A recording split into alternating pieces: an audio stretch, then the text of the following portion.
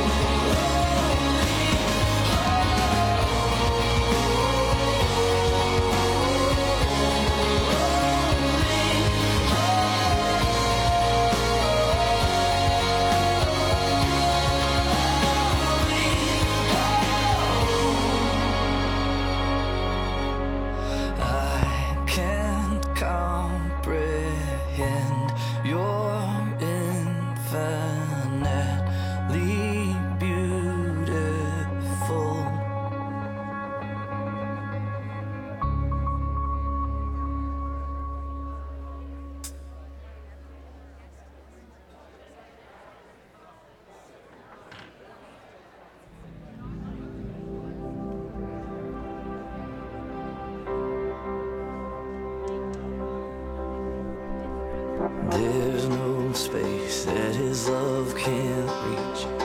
There's no place where we can't find peace. There's no end to amazing grace.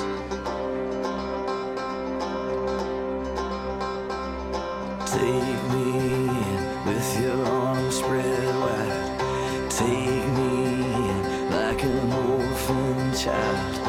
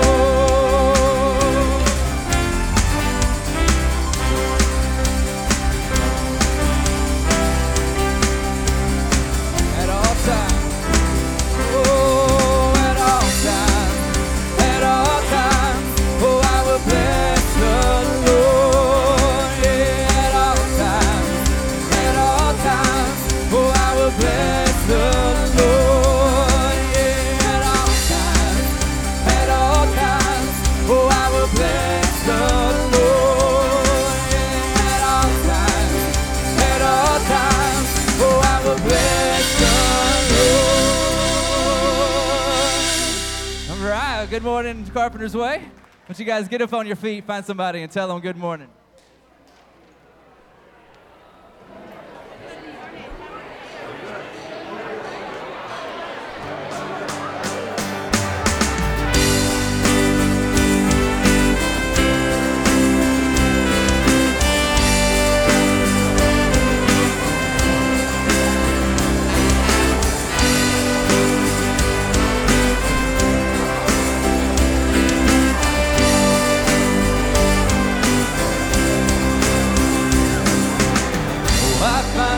Shelter in you, my God, and there you give me rest.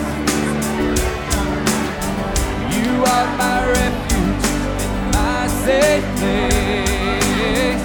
My strength is in your name. And though I stumble, you won't let me fall. You hold me in your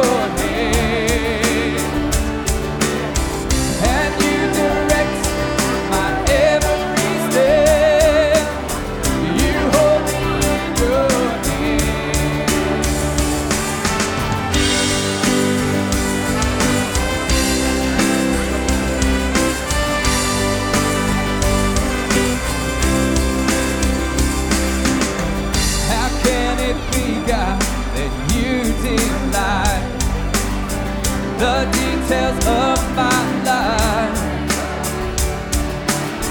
with love that conquers my every fear. Your kindness draws me near, and though I stumble, you won't let me fall. You hold me in your hand, and you direct every step. You hold me in your hand. Though I stumble, and though I stumble, you won't let me fall.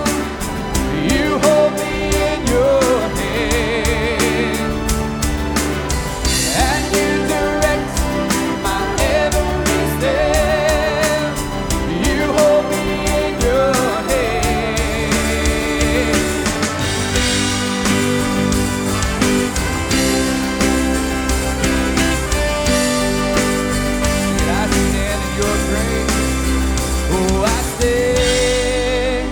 In your grace, and I praise your great name. Oh, I stand in your grace, and I praise your great name. Oh, I stand in your grace, and I praise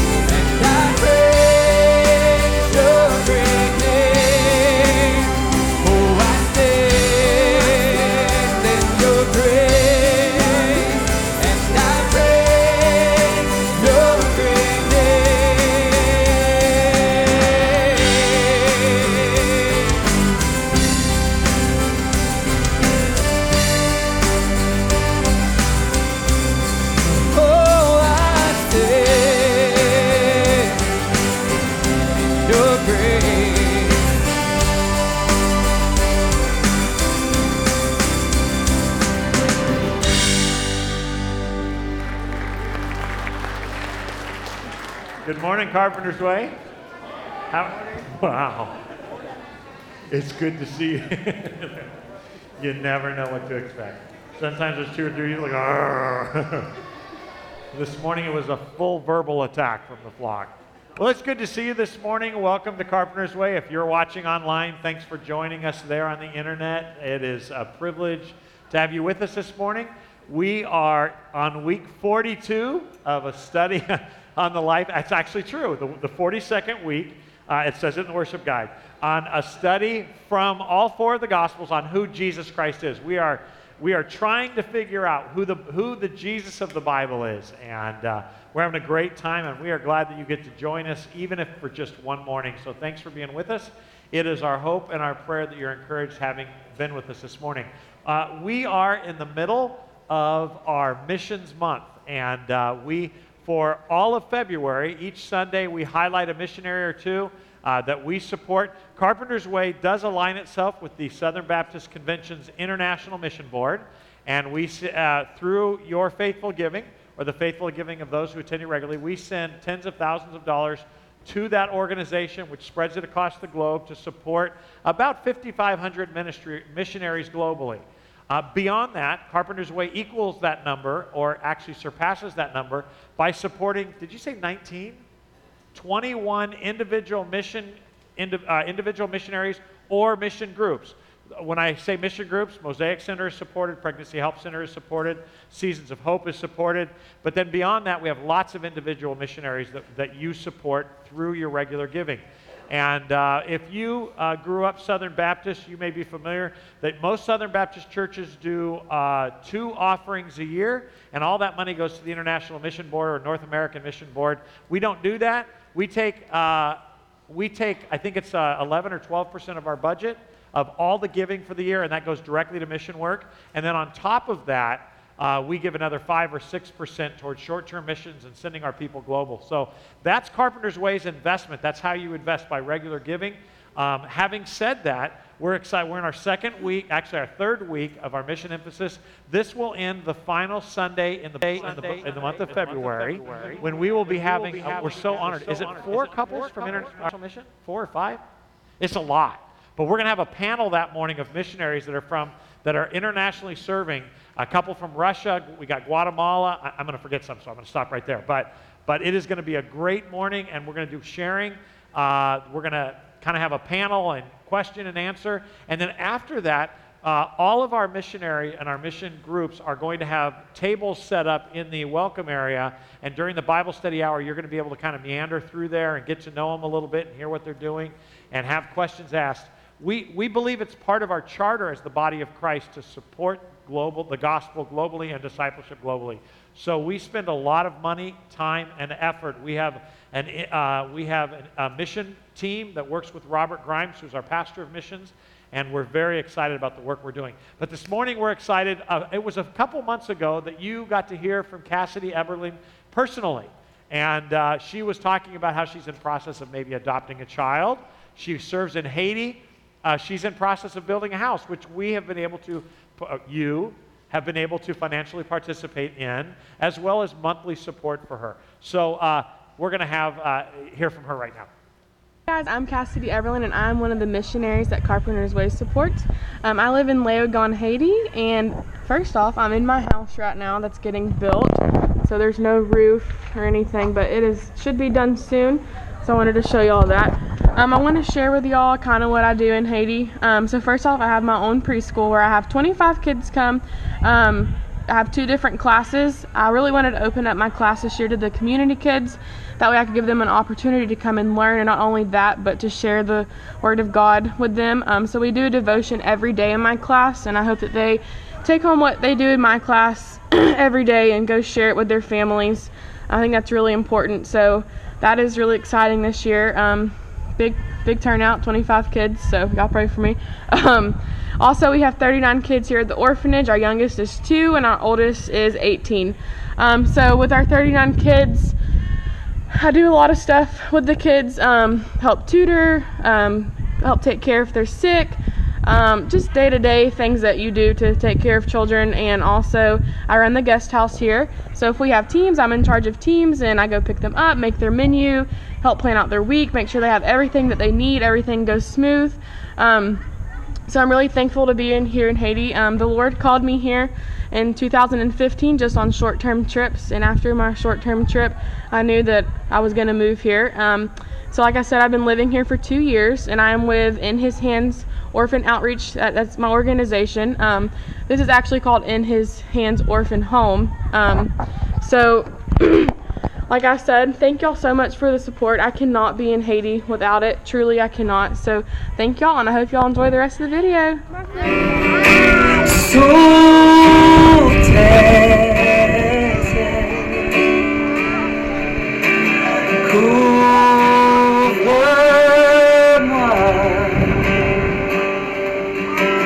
Par ta main puissante, même si les océans se déchaînent, je les traverserai avec toi, vers tu domines les tempêtes.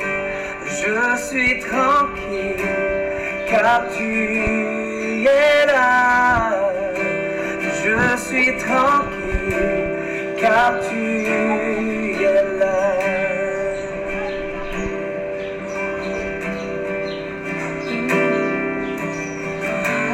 I lean under your wings. Cover me within your mighty hands. When the oceans rise and thunders roar, I will soar with you above the storm. Father, you are king over the flood. I will be still, know you are God. I will be still, know you are God.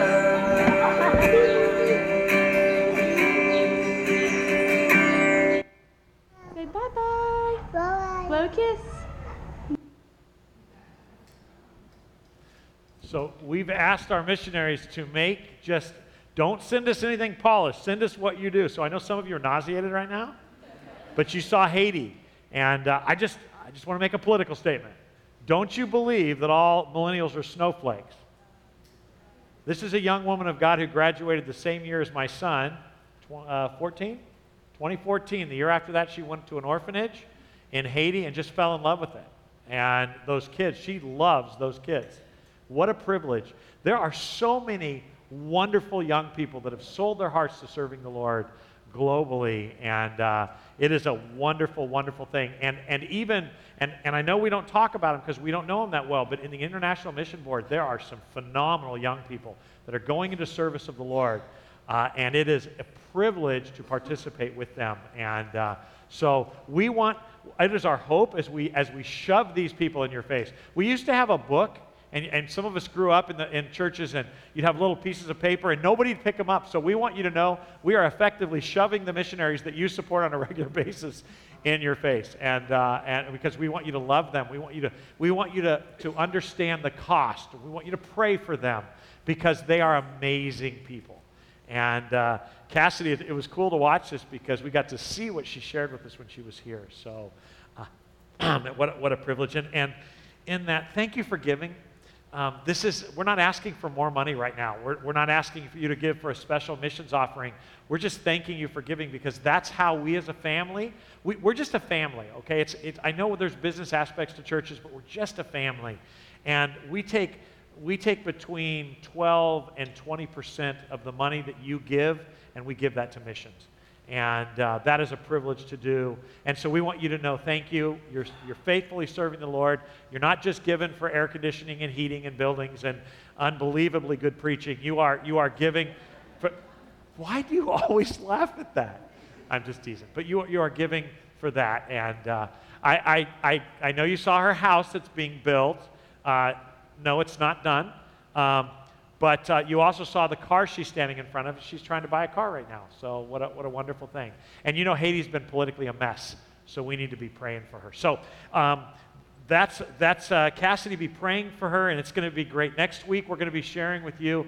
We're going to have a video from a missionary who doesn't preach and teach, but actually does mechanic work and flies. He's a pilot. So it's going to be another good opportunity for you to learn. I also want to encourage you to be on our Facebook page because I'm going to be adding some during the week. We can't fit all of them on here, so I'm going to be adding some for you. So be watching for those as they'll be encouraging and all. So if you take your worship guide, let me highlight a few things for you. We've got TNT this week. That is for seniors 50 and older. It is a potluck dinner, and it's a wonderful time. I believe that there were some people standing at the door inviting you. If you have any questions, you can talk to the Kennedys or call the office, and we'd be glad to answer your questions. I want to mention that our new members class we had to change the date, move it back 2 weeks. It's going to be March 22nd.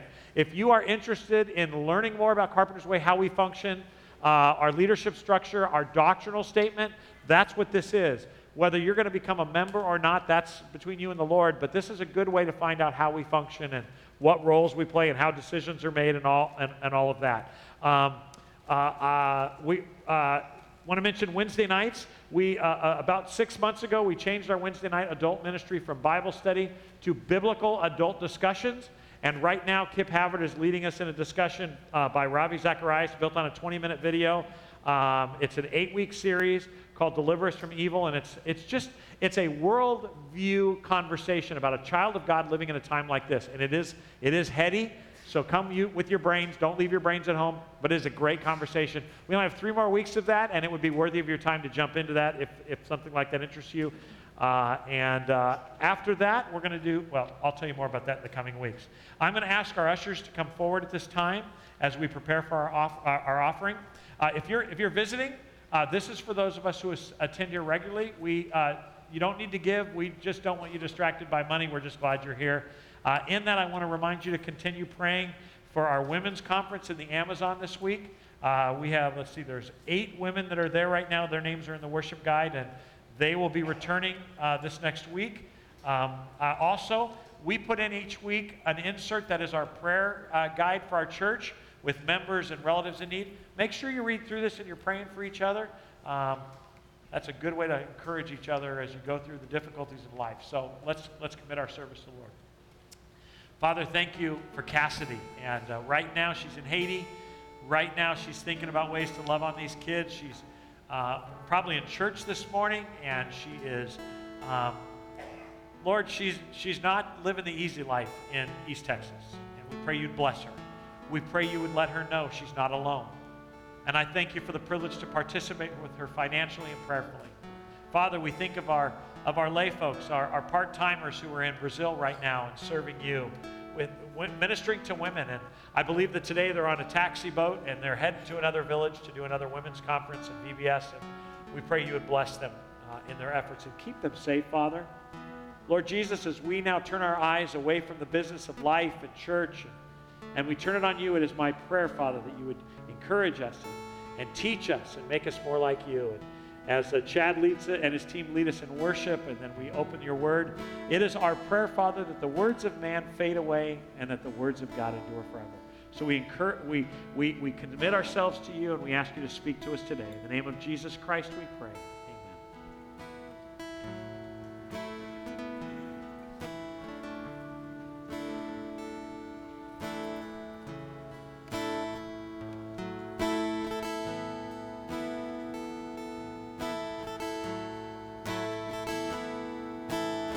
As always, as the offering plate passes, if you want to stand and worship with us, you're more than welcome.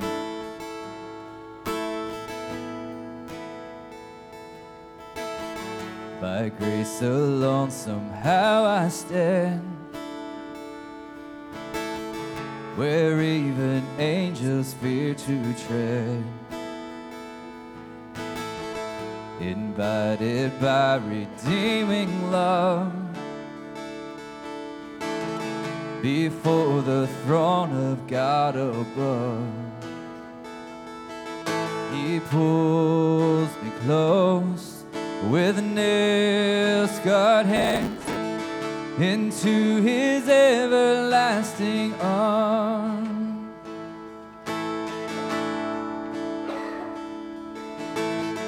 When condemnation grips my heart, and Satan tempts me to despair. I hear the voice that scatters fear. The great I am, the Lord is here. Oh, praise the one who fights for me and shields my soul eternally.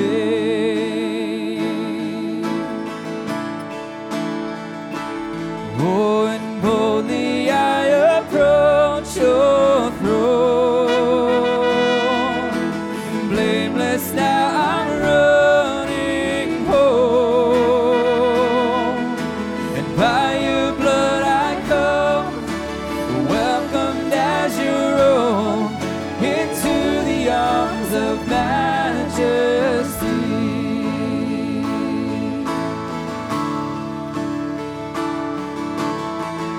Behold the bright and risen sun, more beauty than this world has known. I'm face to face with love himself. His perfect, spotless righteousness. Oh, 1,000 years, 1,000 tongues are not enough to sing his praise.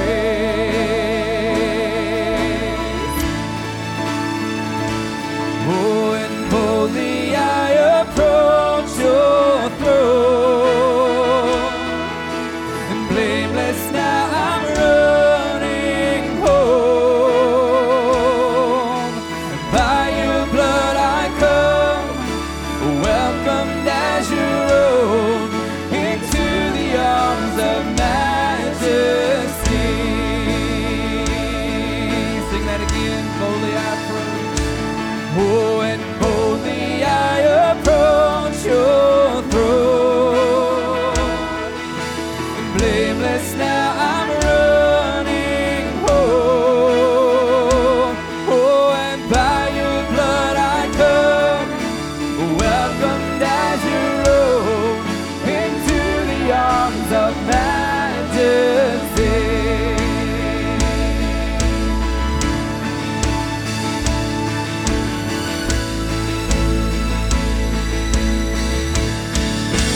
Oh, and this is an art of celebration,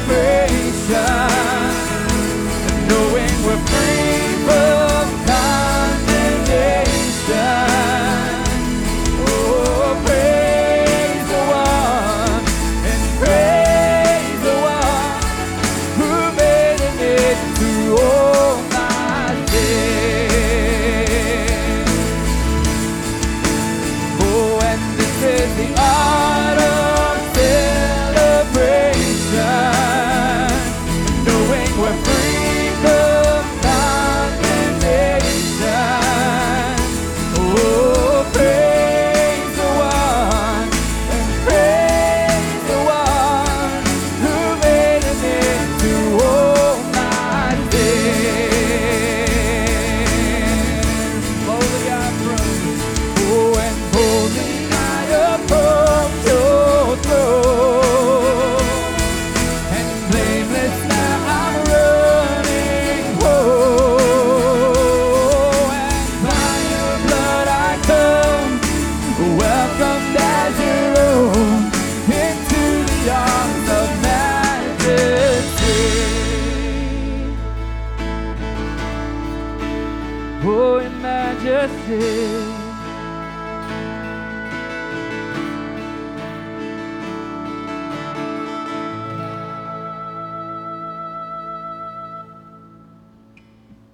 So then, since we have a great high priest who has entered heaven, Jesus, the Son of God, let us hold firmly to what we believe.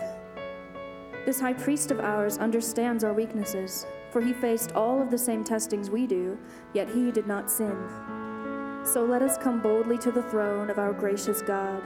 There we will receive his mercy, and we will find grace to help us when we need it most.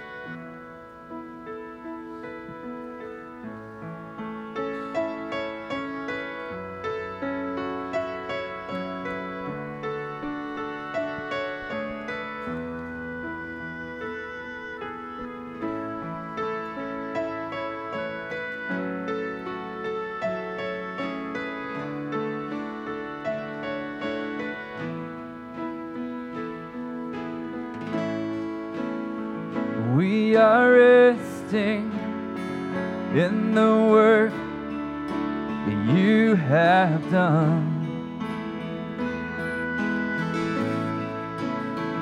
There is nothing that you left undone. You've opened our world to the presence of our God. Welcomed here as worthy because of the cross. We cannot walk away. Here's where we want to stay, singing blessing and honor, glory and power forever to our God. He has wiped away the stain of all our sin and shame, and He's asked us to come and rest, oh rest in our God.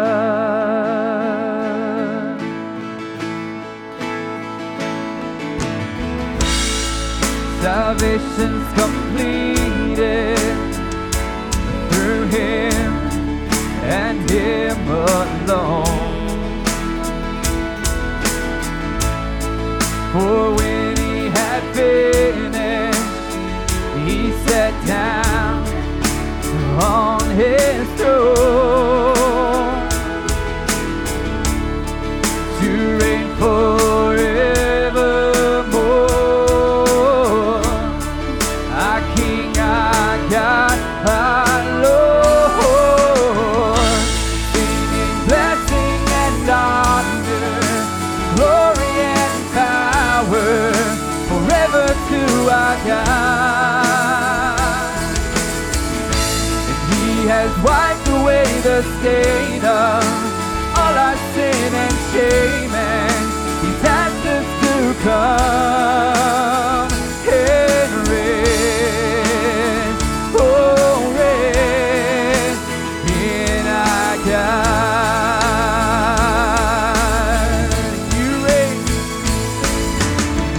You reign forevermore. Our King, our God, our Lord. You reign forevermore. Our King, our God, our Lord. Yeah, you reign forevermore. Our King, our God, our Lord. You reign forevermore. Our King, our God, our Lord.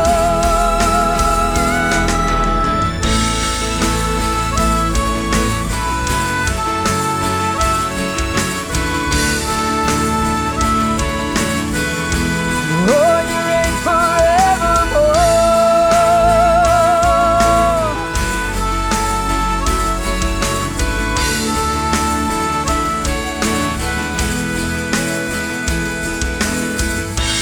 Singing blessing and honor, glory and power forever to our God. He has wiped away the stain of all our sin and shame, and He's asked us to come and rest, oh rest and rest, oh rest in our God.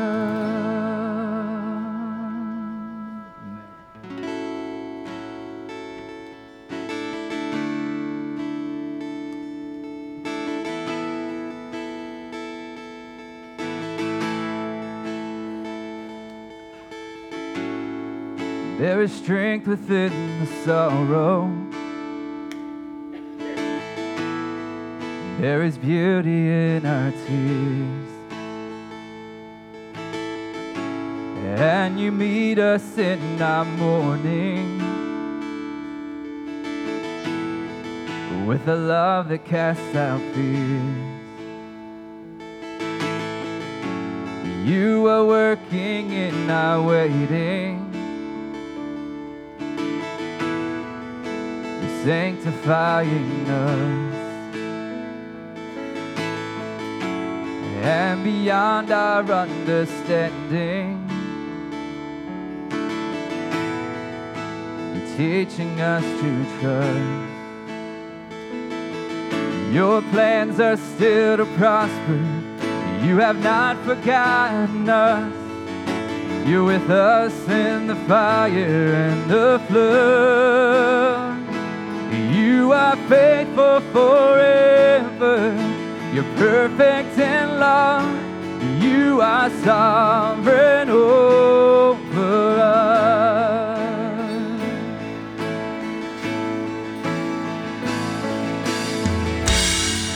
You are wisdom unimagined. Who could understand your ways? Reigning high above the heavens, reaching down in endless grace. You're the lifter of the lowly, compassionate and kind. You surround and you uphold me, and your promises are my delight. Your plans are still to prosper. You have not forgotten us. You're with us in the fire and the flood. You are faithful forever. You're perfect in love. You are sovereign over us.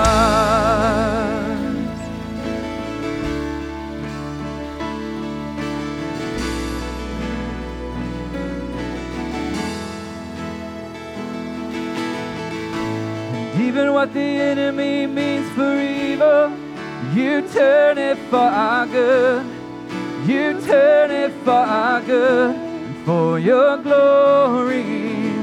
And even in the valley, you are faithful. You're working for our good.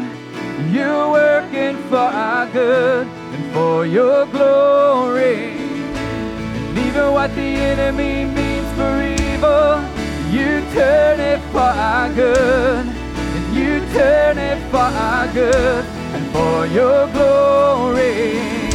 And even in the valley, you are faithful. You're working for our good. You're working for our good and for your glory. Your plans are still to prosper. You have not forgotten us. You're with us in the fire and the flood. You are faithful forever. You're perfect in love. You are sovereign over us. Your plans are still to prosper. You have not forgotten us. You're with us in the fire and the flood. Oh, you are faithful forever. You're perfect in love. You are sovereign over us.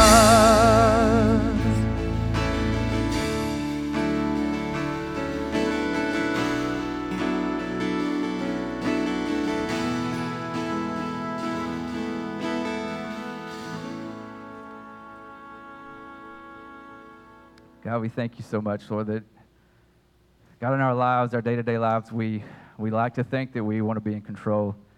We live most of our lives as if we are in control, but God, we thank you that we're not. We thank you, Lord, that you are sovereign. We thank you, Lord, that you have a plan. God, in the middle of the valley, in the mountaintop, everything that happens, Lord, we know that you're in control, and we can rest in that. We can rest in that knowing, Lord, that you've got this. Sometimes it doesn't make sense. Sometimes it does.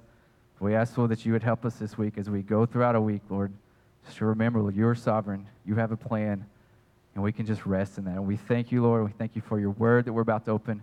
We ask, Lord, that you would open our hearts and our ears to hear what you have to say. In Jesus' name, amen. God's sovereignty is a comfort. It is a comfort knowing that he's in charge. If this is just random or dependent upon our faithfulness, we are in trouble. Big trouble. Glad that Scripture teaches the sovereignty of God. We may not understand every detail. We may not understand everything God allows to happen, but we do know God. We know he's good and we know he wins. And that should bring enormous comfort. As I was preparing for our time in the Word this week, I just once again, and I know I tell you this periodically, but I want to take a moment again to tell you what a privilege it is to fellowship with you every week. What a privilege it is to open God's Word with you. And I want you to know, Julie and I were coming back visiting Hannah and Zach in Dallas. Hannah is very pregnant, and Zach is very 24 this week. So we went there to celebrate his birthday and watch Hannah begin the process of having some pains and aches that remind her that she's about to give birth to an animal, and a little Wilkie. And we are very excited about that in the coming weeks, and we appreciate your prayers. But as we were coming back, we listened to part of the IF conference on our phones. And for those of you who don't know, that is a women's conference that our ladies are involved in. And I think Karen was there, and it is the speakers there were phenomenal. And the Briscoes were talking, and they said he was talking about three things. For those of you who don't know the Briscoes, they have a church in Milwaukee. We were ministering up there for a long time and got to know them a little bit. But they're an older couple and ending their race in ministry. And he had shared three things.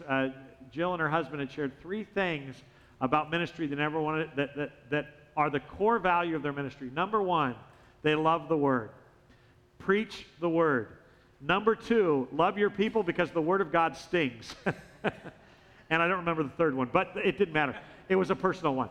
But I just want you to know that I understand. That just reminded me how courageous it takes to look at the unadulterated verse-by-verse Word of God.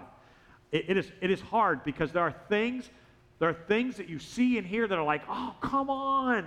You know, I'm a child of the King. I should get stuff.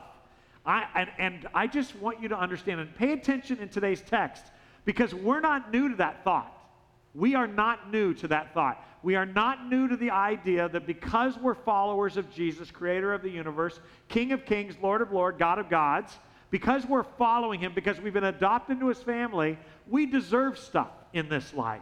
And that's not a new problem. I mean, it makes logical sense unless you're part of an upside-down kingdom.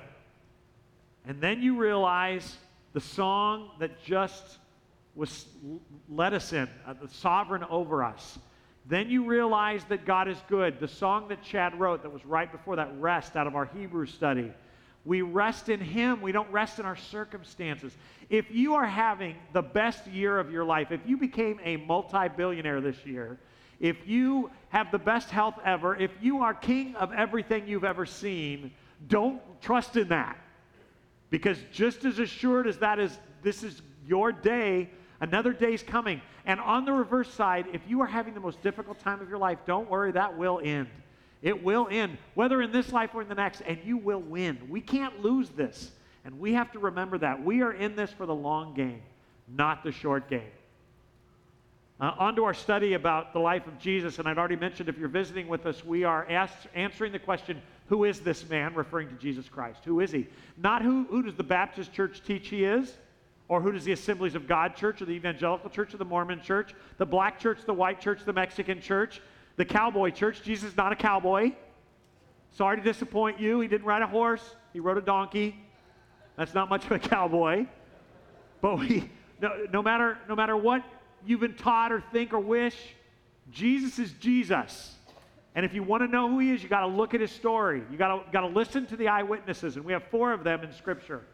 Matthew, Mark, Luke, and John. Eyewitnesses to Jesus' teaching. Eyewitnesses to Jesus' miracles. Eyewitnesses to his message. And that's what we're doing. We have tried, and of course we're not hitting every story. We're in week 42, and I have no idea how long we're going to go. We haven't even gotten to the crucifixion yet. That in itself is a 3-year study. But again, I should not make that joke. It never works. It worked last week. But we are heading there. But things radically changed. For those of you who have been with us in this study, things changed that afternoon where Jesus transfigured before Peter, James, and John on that mountain. Everything changed. Where Elijah and Moses came back from the dead and actually had a conversation with Jesus about the kingdom of God. And Peter and James and John are watching in. And as they watch in, they're so overwhelmed that Peter suggests that he makes 3 places of worship. One for Elijah, one for Moses, one for Jesus, and that they would worship them. And after Peter makes that statement, now pay attention because this wasn't a rebuke, and for those of you who weren't with us in that study, it was an interesting study. But the Father speaks from heaven. And remember what he said? That is my son, listen to him. Now you got to. I really want this to sink into your biblical psyche, your contextualization of the story of Jesus, because the Father wasn't saying, "Hey, boneheads, don't follow or worship Elijah or don't worship Moses." You see, those were 2 of Peter's favorite people as a Jew. One represented the prophets, that would be Elijah. One represented the scriptures, that would be Moses, who wrote the Torah. He was revering them. But the Father was saying, I know you love these guys, but listen to that one. That's my son. So of the 3 people before you that you want to make these worship things for, only listen to him. And the Father wasn't being cute by half. He wasn't just tongue-in-cheek. He was actually saying, you need to listen to him now as never before because he's about to tell you stuff you're going to need to know. And you recall that after that, they go down the mountain. And as they get to the base of the mountain, you remember that Jesus is rushed by a mob because the other 9 disciples were at the base of the mountain and people came looking for Jesus. There was a man whose child was demon-possessed and they wanted the demon to be cast out. And of course the disciples, the other 9, thought they were capable of that. Well, Jesus had told them that they were going to go around casting out demons. And so they tell him, you don't need Jesus for this, you need us and we'll cast out the demon. And they fail miserably.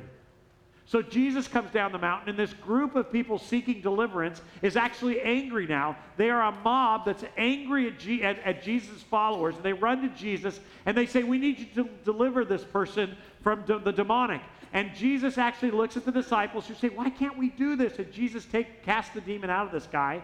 And the disciples, it's later in that day as they're walking that they ask Jesus, why couldn't we do it? I mean, I don't understand. And Jesus responds to them with such a slap in the face because you've got to pray to deliver the demon. That gives you a clue as to what they were doing. They thought that because their position, they thought that because they were part of Jesus' team, they thought that they had the authority to cast out demons in their own names. Not that they weren't invoking Jesus' name, but they weren't prayerful. They weren't leaning on God. They thought that their position with God made them powerful against the demonic. And it doesn't. No matter how Christian you are, how Baptist you are, or how many ribbons you have from teaching Sunday school, that doesn't give you authority. Only God does. No matter how few banners you have or badges or church attendance or membership or baptism certificates, no matter how few you have, if you lean on God, you will be used. Because the power and authority for all things comes from the throne of grace. And the disciples would need to understand that because at the day of the Mount Transfiguration and the evening that they take a walk after casting the demonic out, these guys, Jesus' ministry changed. It is not that he didn't still heal the sick and he didn't still preach, but he spent most of his time between now and when he's arrested alone with these disciples, alone with them, training them, preparing them for his absence, his physical absence. He is about to leave them. And so he needs them to understand. You see, the disciples were tasked with carrying on the ministry of Jesus. We are tasked with carrying on the ministry of Jesus in his physical absence. And so they had to be prepared for that. It was immediately following Jesus telling them that the reason they couldn't cast out the demon was because they hadn't prayed and leaned into him, that he clearly, it tells us in the text, he clearly begins to explain that he's going to die. And they understand, but they're afraid of asking questions, it tells us, because they understood. They couldn't fathom him leaving them. Despite their bad hearing and their unteachable spirit and their hard heads, despite their self-focused flesh, Jesus continues their training, though, because he had tasked them with ministry. It was after that, if you recall in our study, that Jesus has Peter take a coin out of a fish's mouth to pay a temple tax. A tax he didn't know. But he explained to Peter, and we talked about this 3 weeks ago, he explained to Peter that it was necessary to do things that you weren't required to do in order to keep from distracting people from the core message of the gospel. He teaches them about the seriousness of sin, and 2 weeks ago we talked about this, the seriousness of sin, and that they would be tempted, and they would need each other to keep each other from falling into sin. And he goes on to explain to them that even some of them will run away, and their responsibility was to chase each other, to take care of each other. Remember the story of the 99 and the one that chases? That was a message to the disciples to care for each other. It's a message for the church to care for each other, that God takes sin seriously and it is destructive. Man, that's a message that the church today needs as well. This new ministry season of intensive discipleship of the 12 continued last week as we watched Jesus hiding away near his home with his disciples and his family, and they start mocking him. Remember what they told him? Jesus, if you want to gather a crowd, if you want to be all that, you need to go to where a festival is taking place in Judea, Jerusalem specifically. You need to go to Jerusalem, and you need to do some of your magic tricks. His half-brothers mock him. It's incredible. Even James is among them. They're mocking him. You want a crowd? You want to gather people? You want to be a shepherd? Why don't you go on to do it? And it tells us the reason they did it was because they didn't believe in him. After all the miracles, after all the teaching, after everything they had seen, they still were not followers of Jesus. And we talked last week about what Jesus didn't do. He didn't call fire down from heaven. He didn't swallow them up in a whale. He didn't have the ground, he didn't do what Darth Vader does and make the breath leave their lungs and grab their throats. He actually answers their question. He stays on task. He says, it's not time. It's not time for me to go there yet. But you can go, because my message offends them, yours doesn't. It was an incredible thing to watch. But I want to remind you that the reason Jesus Christ did not destroy his half-brothers in their rudeness to him was because James wasn't saved yet. If he would have condemned them at that moment, if he would have killed them at that moment, if he would have done what is probably right for him to do, James would not have become the church leader in Jerusalem later after following Jesus after the resurrection. You see, Jesus didn't come to condemn. He came to seek and save the lost. And I think sometimes we forget that. In the final weeks of Jesus' intensive training of the 12, that is well underway, we pick up our story this week in Luke chapter 9. This is right after Jesus' brothers have mocked him. After they've gone, Jesus and the boys, this is what they do in Luke 9:51. As the time drew near for Jesus to ascend to heaven, he resolutely set out for Jerusalem. That's it. He turned his face towards Jerusalem at this time. Again, we read in this text that Jesus is on a schedule. He's part of a plan. And I know you know this, but I wanted to remind you that although Jesus lived among us for 33 years, most of his time here was gathering the family together, of drawing people, of telling them that the Father had sent him to redeem them. It was talk actually before doing what he was sent here to do. I want to remind you that you know what Jesus was sent here to do. Okay, so this is weird. Think about this. But we talk about how much Jesus loves us, and that is true.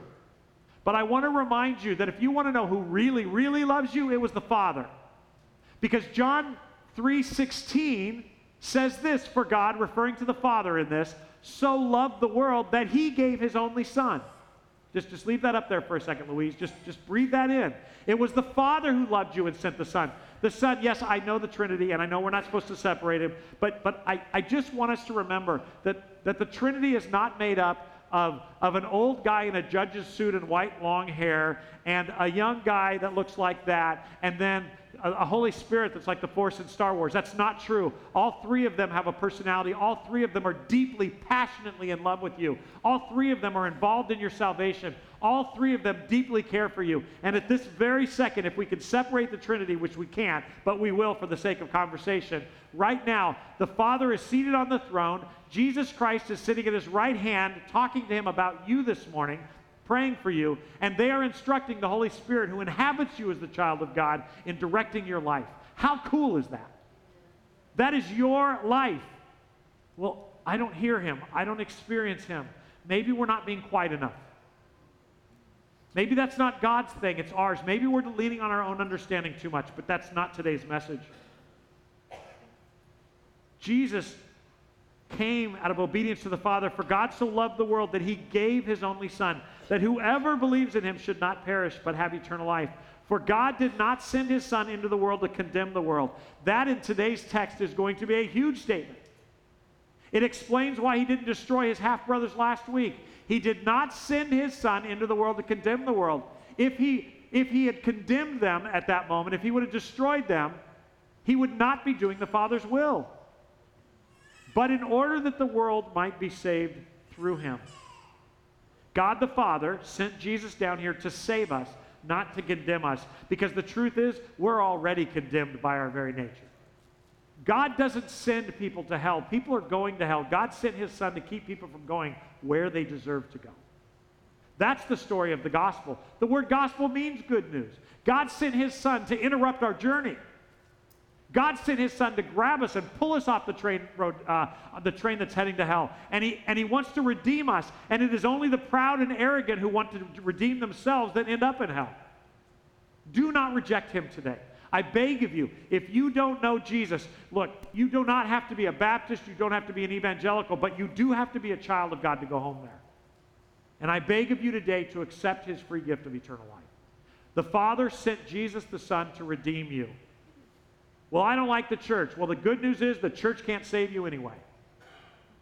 And we have problems with the church too, which is why we're going back to the scriptures, to reevaluate what we believe.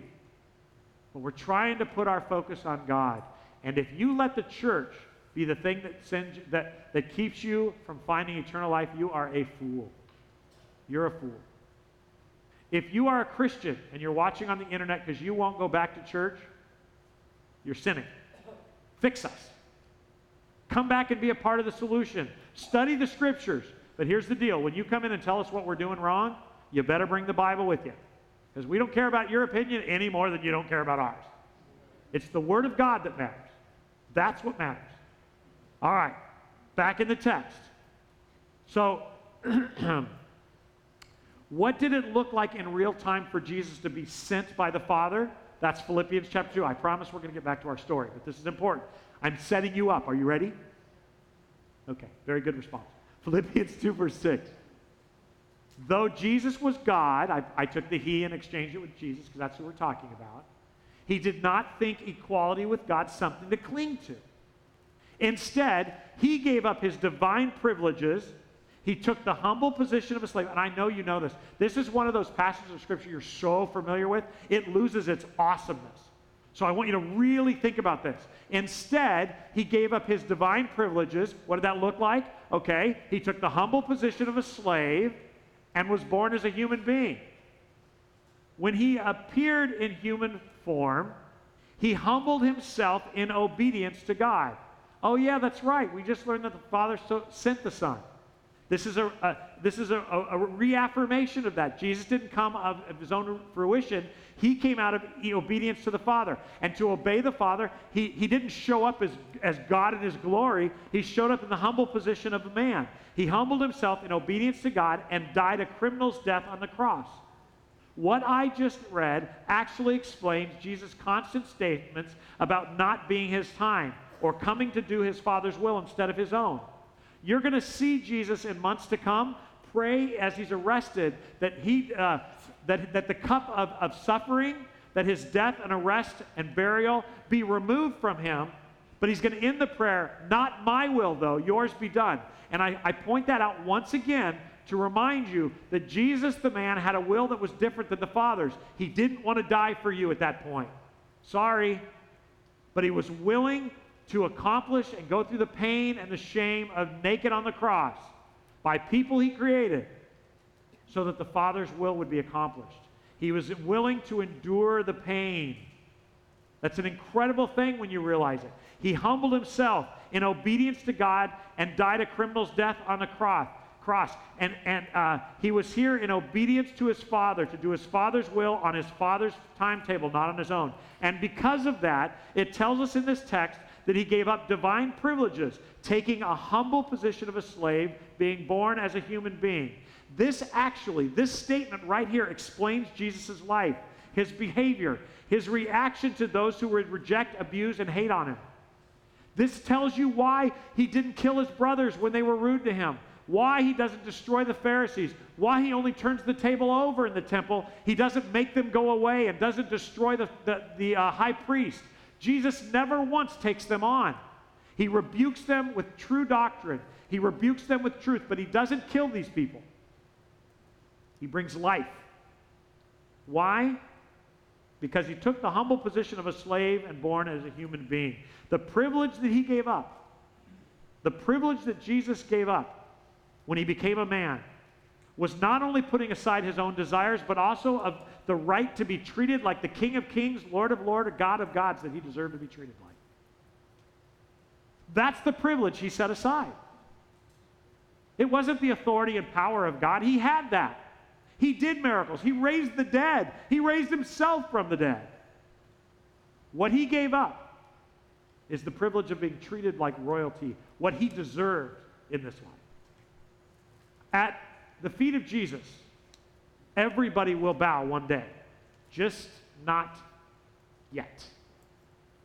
And that's what he gave up in obedience to his Father.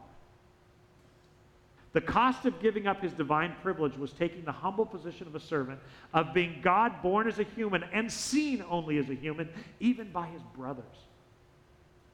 He would choose, therefore, to endure ridicule, disrespect, prejudice, and stay on task, as he did last week with his half-brothers, and you'll see this week with others. Luke 9:51, here we go. As the time drew near for Jesus to ascend to heaven, Jesus resolutely set out for Jerusalem. So Luke is telling us he's heading to Jerusalem now. And of course, his readers don't know what happens in Jerusalem, but we can look back knowing that he dies. Okay, all right, this tells us it was not that he never took a left or right turn. It's that now he's going to die. Why is that important? Because contextually, now you know his mind is completely on crucifixion, resurrection, and ascension. That means every conversation he has with the 12, every conversation he has with them, everything they see him do is about that. It is teaching them. As the time drew near for him to ascend to heaven, Jesus resolutely set out for Jerusalem. He sent messengers ahead of him to the Samaritan village to prepare for his arrival. Verse 53. But the people of the village did not welcome Jesus because he was on his way to Jerusalem. That's the face of prejudice. That's prejudice. I told you as we started this study, I was going to point out that prejudice isn't new. It's always been around. You could make the case, and it could be made, that this is reverse prejudice, and I'll explain why in a moment, but they're prejudicial against Jesus and the disciples. If Jesus was coming to be with them, if he was coming to stay in their city and do miracles and preach, they would have welcomed him. Because it tells us at the end of verse 53 that because he's on his way to Jerusalem, which is the capital of the Jewish culture and place, it's where the temple was, because he's not coming to be with them as Samaritans, they see him as a Jew and they reject him.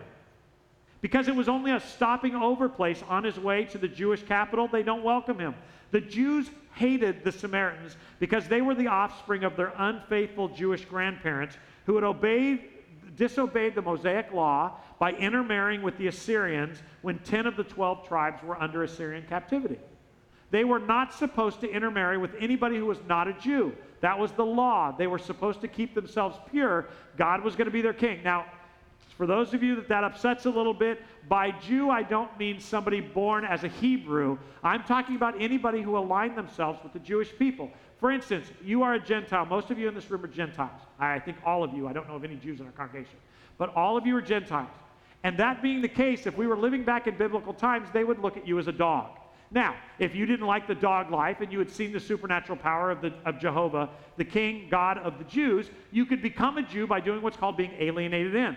There was a process by which you would become part of the Jewish nation. You would have to be circumcised if you were a male. There was a long process. And then you would be allowed in the temple courts, but only the courtyard of the Gentiles. You could not have full-fledged privileges of a Jewish person, but you could be. And so when you hear God instructing the Jewish people to only marry Jews, he's not talking about a racial delineation. We're talking about people faithful to the law. That's very, very important. Back to our story. The Jews and the Samaritans hate each other. The reason they hate each other is because the Jews would not accept the Samaritans.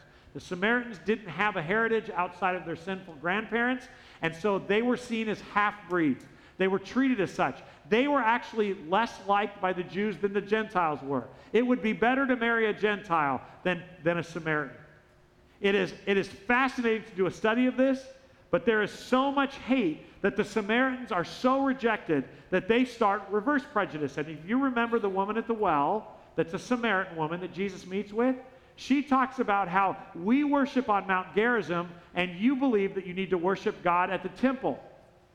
The reason that they worshiped at Mount Gerizim is they worship the same God, but on the mountain, because the Jews wouldn't let him in the temple. So they created a new religion, same God, but in a way that they could worship, and they reject the Jewish God. Are you kind of following me? That's how deep this hatred went. So, when the Samaritans find out that Jesus and his boys are stopping over on their way to Jerusalem, they don't welcome them. And in perfectly Jewish, human, and realistic response, and I say realistic because it's how many of us respond to the other political party. James responds like this in verse 54. When James and John, called the sons of thunder, I added that, but it is true, they say to Jesus, Lord, should we call down fire from heaven to burn them up? You can laugh. I can't even imagine praying that prayer. Some of you can. You're a little angry on the edge.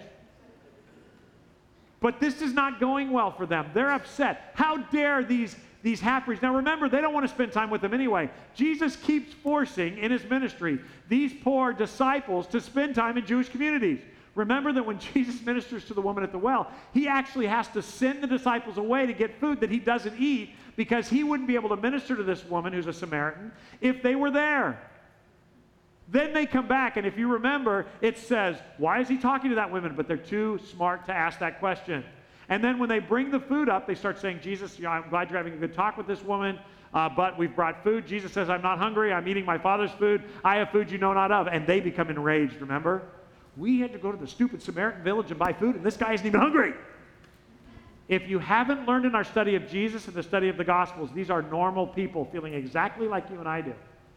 And the big end of that story, the funny part, is that Jesus actually leads that whole Samaritan village to be followers of his, and they have to spend another week there. Those of you who just laughed know it's funny because you know God enough that he continually sends you to people you don't like. So I'd just like to remind you as we get into this that being faithful to the service of the King has nothing to do with who you like and don't like, what color they are, what kind of music they listen to, your prejudices. He doesn't ask you if you're prejudiced. He just tells you what to do. This is prejudice. Samaritans to Jews, Jews to Samaritans. I mean, and they're actually prejudiced in the name of Jesus. I mean, why wouldn't they think God would send fire down from heaven? They'd heard about it. They'd seen Elijah do it to the prophets of Baal. Surely they're rejecting Jesus, who's King of Kings, Lord of Lords. They have Jesus over a barrel. We can't let them do this. Remember that when he sent them out, he actually said, if they reject you, they're rejecting me, and I will judge them. And they have reason to believe it. Fire has come down from heaven before. Remember Sodom and Gomorrah? So they are biblical scholars. Hey, did you hear what they said to you? Let's call down fire from heaven. Verse 57. Not there yet. 55. But Jesus turned to the disciples and he rebuked them. Now we don't know what they said, but I have a pretty good idea. And it wasn't, we don't send fire from heaven. Okay? Because I know that's the other side of the pendulum that's wrong. Let me be clear. Jesus Christ, lover of your soul and the Father who sent his Son to die on the cross for you, who loves you, for God so loved the world, there will be condemnation for every man, woman, and child who rejects it. Hell is still real. Rejection is still going to happen. There is no way to God except through Jesus. But he is begging you to let him redeem you. He is patient beyond measure. You are alive right now, and you weren't run over by that car that almost ran you over so that you had more time. In the same way that Jesus didn't destroy his half-brother James because he came to redeem that dude, he's been very patient with you. Don't push his patience. Today is the day of salvation. And for those of you who are children of God but not walking with him, time to stop feeling sorry for yourself. He has been incredibly gracious to you today. Well, I don't like what he's doing with my life. Well, unfortunately, when you accepted Christ, Romans 10:9 says, if you confess Jesus as Lord. Well, I didn't know that. Well, you can reject him now or accept him.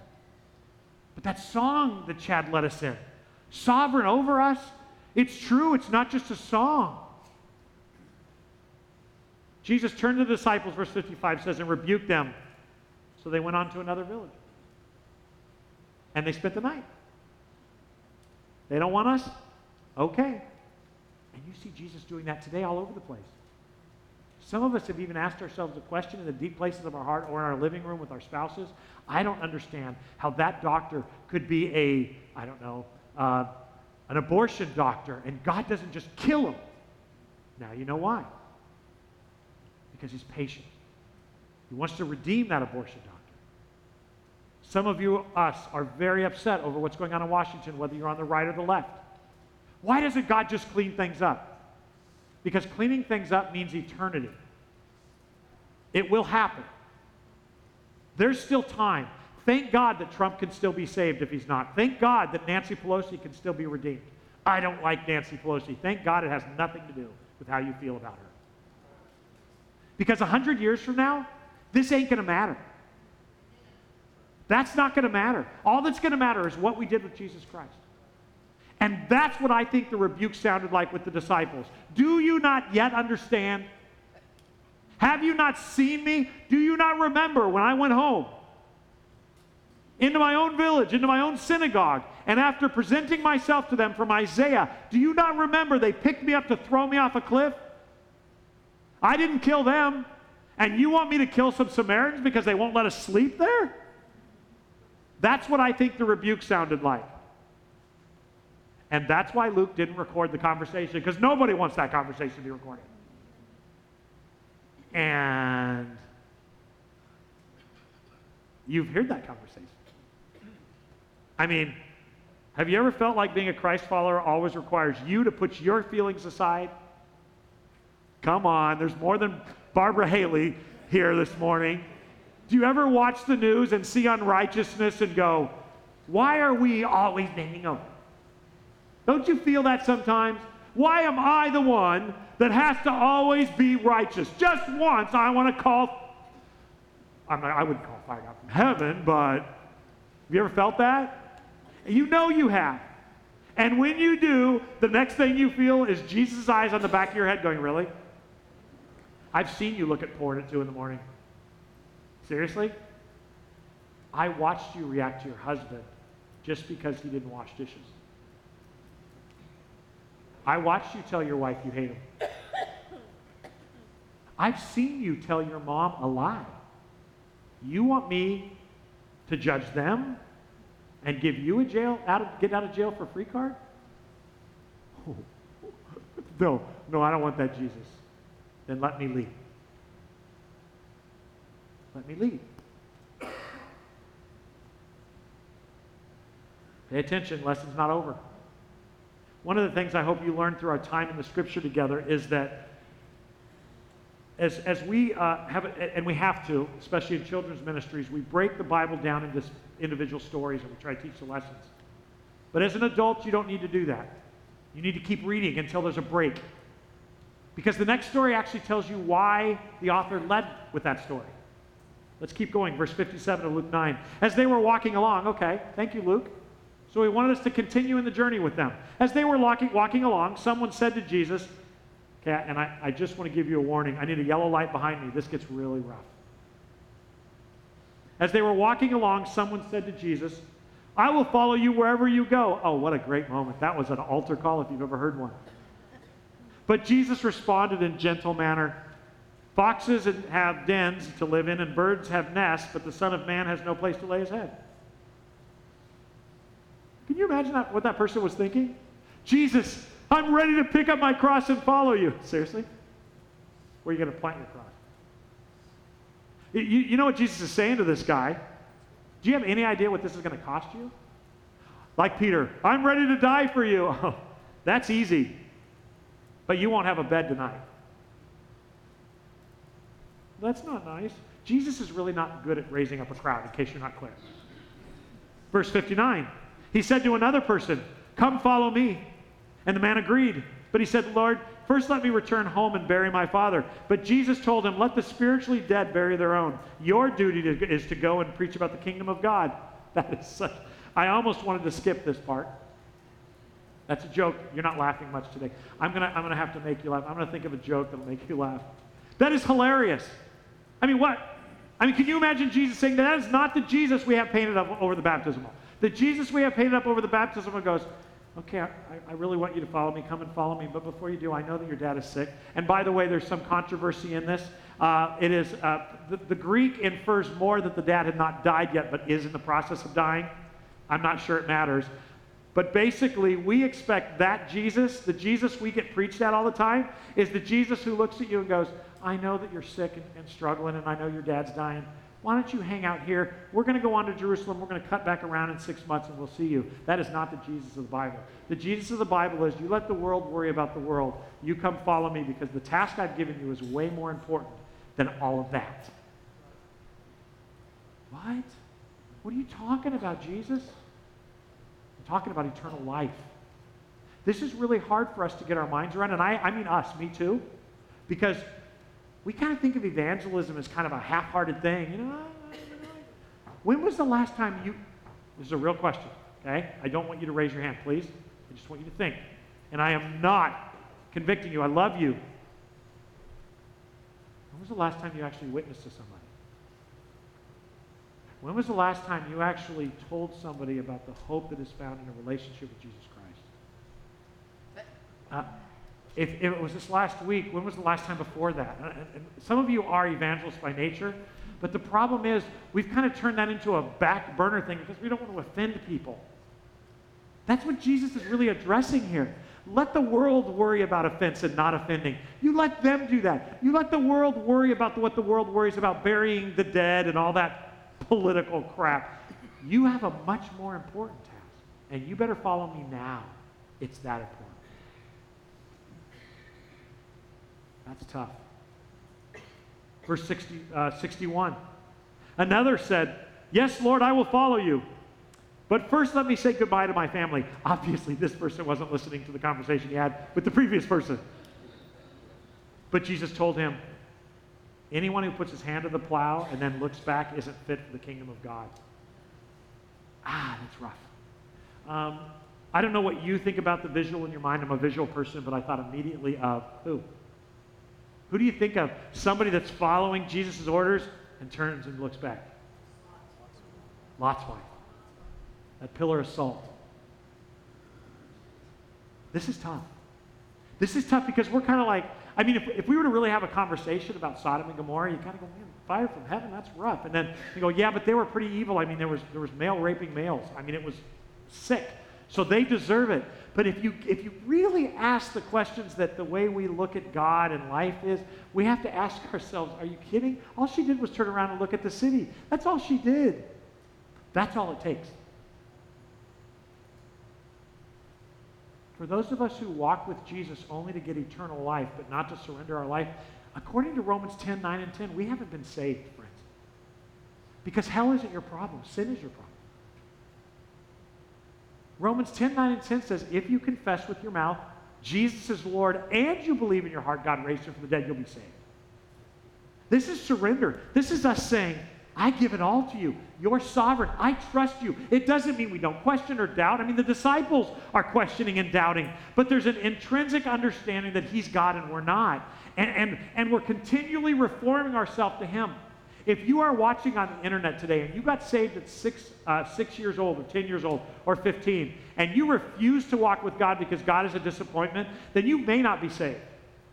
If you are here in this room this morning and you have been disappointed by God, but you stay faithful to your trust of him, you are saved. That's exactly what it feels like. As we've been studying Jesus through this, I hope you've been watching the reaction of the crowds. Most of the crowds walked away. Thousands, tens of thousands would walk away. And a couple times, the only people left around Jesus was 12 disciples. And Jesus would ask them, why didn't you go with them? Well, where else are we going to find eternal life? And Jesus patted them on the head and said, right, good decision. We follow Jesus because he's our only hope, not because he makes us feel better. Hope is different than feeling. And he will right it. He will right the wrongs. He will set justice on its head. He will do exactly what he promises to, just not yet. And aren't you glad? Because I got news for you. Your great-grandfather's Baptist preacher in that little white church was pretty ticked off and crying down fire from heaven right around World War II. And when you decided to go to movies and you decided to drink a little beer, none of you did that, but when you decided to do things they told you not to do, I assure you that there was a pastor saying a moral, vindictive message on how you deserve to be judged. Thank God he didn't listen. Thank God. Amen, right? You are redeemed by the mercy and grace of God. Mercy is not getting what you do deserve, and grace is getting what you don't deserve. He's not done. Story's not over. I'm almost done. Chapter 10, verse 1, and remember, chapters are not inspired. The Lord now chose 72 other disciples, and he sent them ahead in pairs to the towns and places he planned to visit. These are the instructions to them. The harvest is great, but the workers are few. So we want, as he's sending these 72 out, pray to the Lord who is in charge of the harvest. Ask him to send more workers into the field. And by the way, that's us. As the 72 are going and the 12 are staying with him as he's teaching them, he's telling them to pray for more workers. That's you. That's you. 2,000 years later, praying for more workers. Verse 3, now go. And remember, I'm sending you out as... Oh, that's not good. Yeah, that's not good. That's rough. By the way, the epistles say the same thing. Like lambs. Peter will write about that. Don't be afraid of the lion that can eat your flesh. You be afraid of the lion that can take your soul and cast it into hell, Peter would write. That's where we live. That's where the disciples were living, and they were convinced that what was about to happen was that Jesus was going to set up this kingdom that would make justice reign and all would be well. And Jesus kept saying, not yet. It's not time for that yet. There's a lot of people that's got to be saved, and we better be thankful that he didn't answer their prayers, or we would not be saved today. Now I want to end where we began. Philippians chapter 2, because I think this will make sense of you when you hear it. Though Jesus was God, he did not think of equality with God as something to cling to. Now pay attention, here we go. Instead, he gave up his divine privilege. He took the humble position of a slave and was born as a human being when he appeared in human form. He humbled himself in obedience to God and died a criminal's death on a cross. Therefore, God elevated him to the place of highest honor and gave him the name above all other names, that at the name of Jesus every knee should bow in heaven and on earth and under the earth. So in other words, while on the earth he was mocked and ridiculed and stoned, and they wanted to throw him off a cliff, and they eventually kill him, in eternity, he will be revered as God. Every knee will bow. That's why Jesus didn't call fire down from heaven on the Samaritans. Who deserved it? Or his brothers. Who deserved it? One more question. Does anybody remember the context of this in Philippians chapter 2? I know it's what we study to find out what Jesus' life and explanation of Jesus' life, but does anybody remember the real context of this? Let me remind you. Philippians 2. Don't be selfish. Don't try to impress others. Be humble. Thinking of others is better than yourself. This is your marching orders from Paul. Don't look out only for your own interest, but take an interest in others too. you must have the same attitude that Christ did, who, though he was God, he didn't think of equality with God something to grasp. Instead, he gave up his divine privileges. He took the humble position of a slave and was born as a human being. And when he appeared in human form, he humbled himself in obedience to God, and he died a criminal's death on the cross. It's funny, but this is, Philippians chapter 2 is what we in theological circles call the hypostatic union. It's what we study about how is Jesus fully God and fully man. It is so funny to me how little we remember that the context of that isn't so you understand God, but so that you'll live like him. Boy, do we need that now. About 25% of you are sure that our president is going to destroy this country, and about 75% of Carpenter's Way is sure that this communist country is going to get worse. I've got news for you.